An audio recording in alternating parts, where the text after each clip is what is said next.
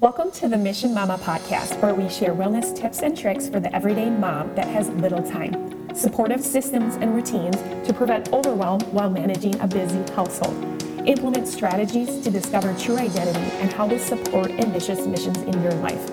I am your host, Danielle Duffy, an Army veteran, Southern Minnesota farm wife, mother of 4 beautiful kiddos, and a bereaved parent to my angel Blake. I'm on a mission to not only encourage you to live a life full of purpose, fulfillment, and connection, but also to impact and inspire you to start pursuing your true self, identity, and your ambition. Today, I'm so grateful to have you here.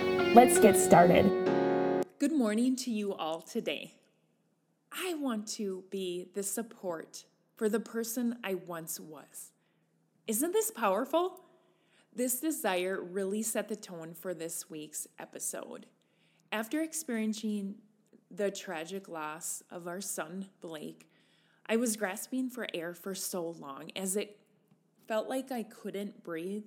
I was surviving on fumes until years later I could breathe again.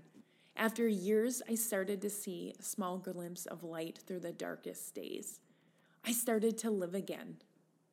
Grief, I've learned, is love. It's all the love you want to give but cannot. All that unspent love gathers in the corners of your eyes, the lump in your throat, and in the hollow part of your chest. Grief is just love with no place to go. Jamie Anderson said that quote, and it is just making sense in so many ways. It's hard to imagine what I would say to support myself in the early days of grief. I'm at a loss for words when others reach out seeking wisdom that are experiencing deep grief. In that moment, I grasp for air because it takes your breath away. No parent should have to experience the loss of their child. The experience is unfathomable and gut-wrenching. Grief is misidentified in society as a feeling that goes away. Grief is always there, and I believe for the rest of our lives here on earth.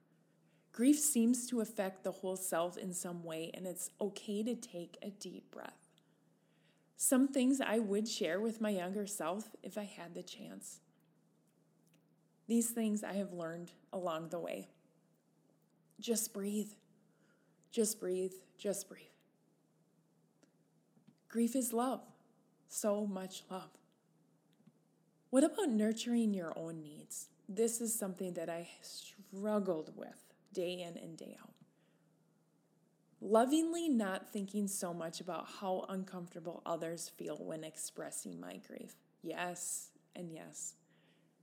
Less suffering in silence. Seek counsel instead. Find my tribe. Find my tribe. Surround myself with others that provide a sense of belonging and so much love. Being present in your pain. I'm so incredibly thankful for my tribe. Love myself. Hold space for small pockets of joy and the pain. Moving through grief requires lifelong practice to survive. And guess what? Tears are prayers too. I say this to myself all the time, and it's a form of acceptance. It's okay not to be okay. Someone once said that to me months after we lost Blake, and she was my angel, and you know who you are. I just wish more people would say that to others when they're going through a rough patch. Normalcy is okay. I am living proof that things will change and evolve over time, just like grief. We are all becoming in this life. The piercing pain in grief won't last forever. Grief grows as your love grows within your body. My heart aches for hurting hearts in this world today, and I hope you will find comfort in this podcast episode. I would love to connect with others that may be going through a loss or a struggle today. Everyone struggles sometimes.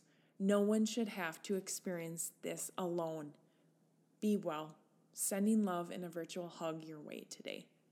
Have a blessed week.